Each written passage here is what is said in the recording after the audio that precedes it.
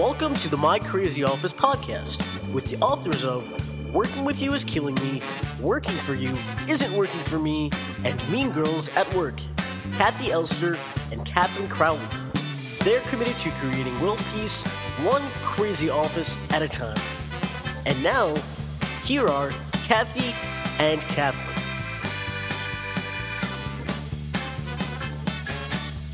Hey everyone, I'm Kathy Elster. And I'm Catherine Crowley, and welcome to My Crazy Office Overtime. The topic for today is change. It's not easy. And change is not easy.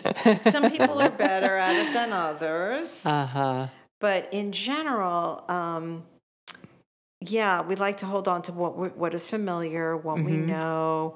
And so change is tough. And that's where we are right now. Things are changing. Yeah. And we have to embrace the change or fight it. You know, you have a choice.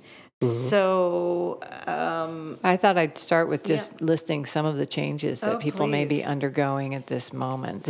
So as things are opening up, which they are here in New York and hopefully wherever you are or most places, the changes include going out, literally going out, socializing, going back to the office, going back to a different office, going back on public transportation if you do that, commuting again, traveling for work, and that could be air travel as well, traveling for pleasure, relocating. Some people have moved out, and some people are moving back. Right, that's right.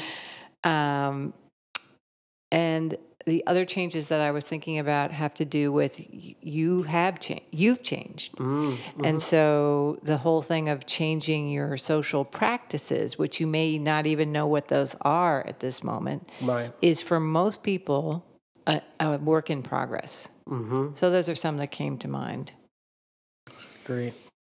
yeah, I think we've changed so much in these last 15 months that, we're looking at everything differently. I think we're looking at our work differently. We're looking at our relationships differently. So to go back is going to be just a little weird. And everything's going to be changed. You're going to find that, the place you got your lunch maybe didn't make it. Yeah, closed doors. Yeah. Which is so sad. And you're, depending on where you're coming from and where you're going, you're going to see the loss, how the pandemic hurt us.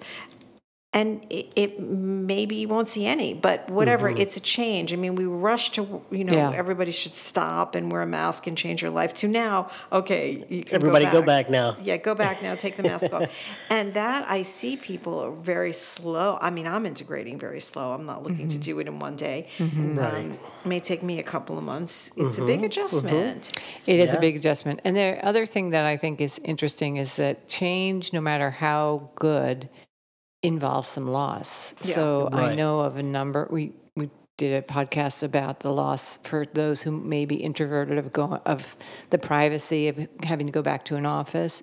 For many people, I know there was, it was a strange situation, but there was an intimacy that they experienced, perhaps with their family or in their home. I think some people appreciated the simplicity of whatever lifestyle they were able to construct, and so not having that feels like a loss. Even some of the rituals that you have. I was talking to a couple who every Friday would go just take a walk together and go to, go up a mountain and look at the sights and hang out and come down, and that's something they really treasured. And now they've got all kinds of other possibilities or people asking for their time. So, that's a thing that they feel they're losing.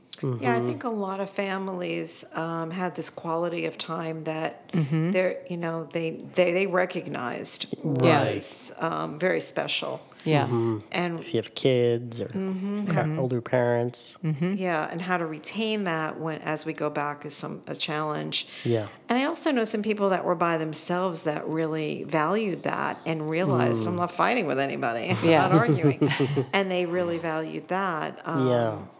whereas some people that were alone really missed people. So Yeah. lots of lessons all around, but it's changing now. So so we just have some questions. So what change at work feels most challenging for you? This is something to just think about for yourself.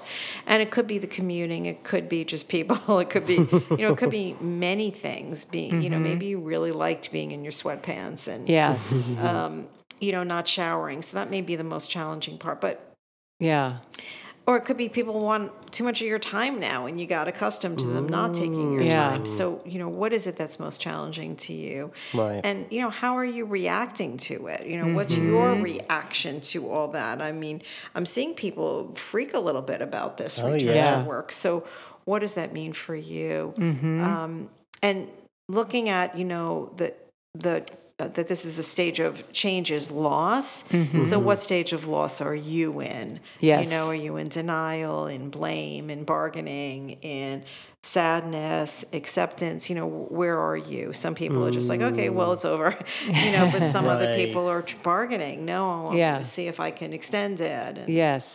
And, And what? Ask yourself, what will you have to give up in order to be this change? Like, what are you giving up that's you're not gonna like?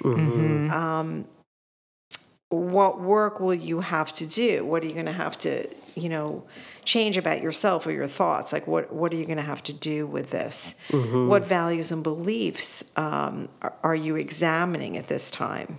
Right. And how will you take care of yourself and participate in the change? That's another really good question because you can't fight change. I mean, people do. People fight it all the time, but ultimately, and then they get used to it. I think that's what happens. They adapt. So you would learn that about yourself if you are somebody who's just slow to change. Well, I know we talked about, in the past, we've gone into organizations and talked about organizational change. Right. And one of the recommendations we've made is that you want to have what we call anchors. And those are practices that help you feel grounded no matter where you are or what's happening. So, and we've talked about here many of the things like what are the grounding activities you can do. But if there are practices that you've developed over the last year and 3 months or longer, what might they be? Is there something about working out that you've been able to install? Is there something about cooking that you really love now? Is there something that you read? I have a client who has become a master reader over the course of the pandemic. And so she is committed to every week she reads a book, which is very impressive. But that's her nourishment, So no matter where she is, if she has to travel, if she has to go back to the office, she can still take that in. Right. So thinking about that, and maybe there are family rituals that you really enjoyed that you want to keep in place. Also, end times, start times and end times, nighttime practices that help you calm your system down as you're navigating the change. So just some thoughts about that. What can be your anchors? What are the things that ground you and help you feel better as you're going through these changes? Right. So here's something fun. We have this document we named the different types of approaches to change. So are you the adventurer where you love change? You like the excitement of not knowing, gets bored when things stay the same, always moving into new territory. They're not going to have much trouble. No. Are you the seeker interested in change but prefers to learn about someone else's experience first? They'll try anything once. They like to move with the trends. So maybe you're a seeker and you're going, okay, I'll give this a try. And then what if you're a wait and see? You learn it as I'll follow, needs proof that change is worth their time. Once the change becomes mainstream, I'm going to jump in. Yeah, this is also the skeptic. Right? Yeah, there's a lot of wait and see out there. Yes, there is. Or maybe you're the challenger, which is late to accept change. Presents all the reasons why the change should not occur. Yes. Waits until it's a done deal. And then you have nothing to do but surrender. Right. And those people, by by the way, forget that they challenged it at the beginning. That's right. Like, no, I've always been here. That's right. Then there's the mule. Are you a mule? You refuse to move. Change is so distasteful that it's easier to leave a situation than change.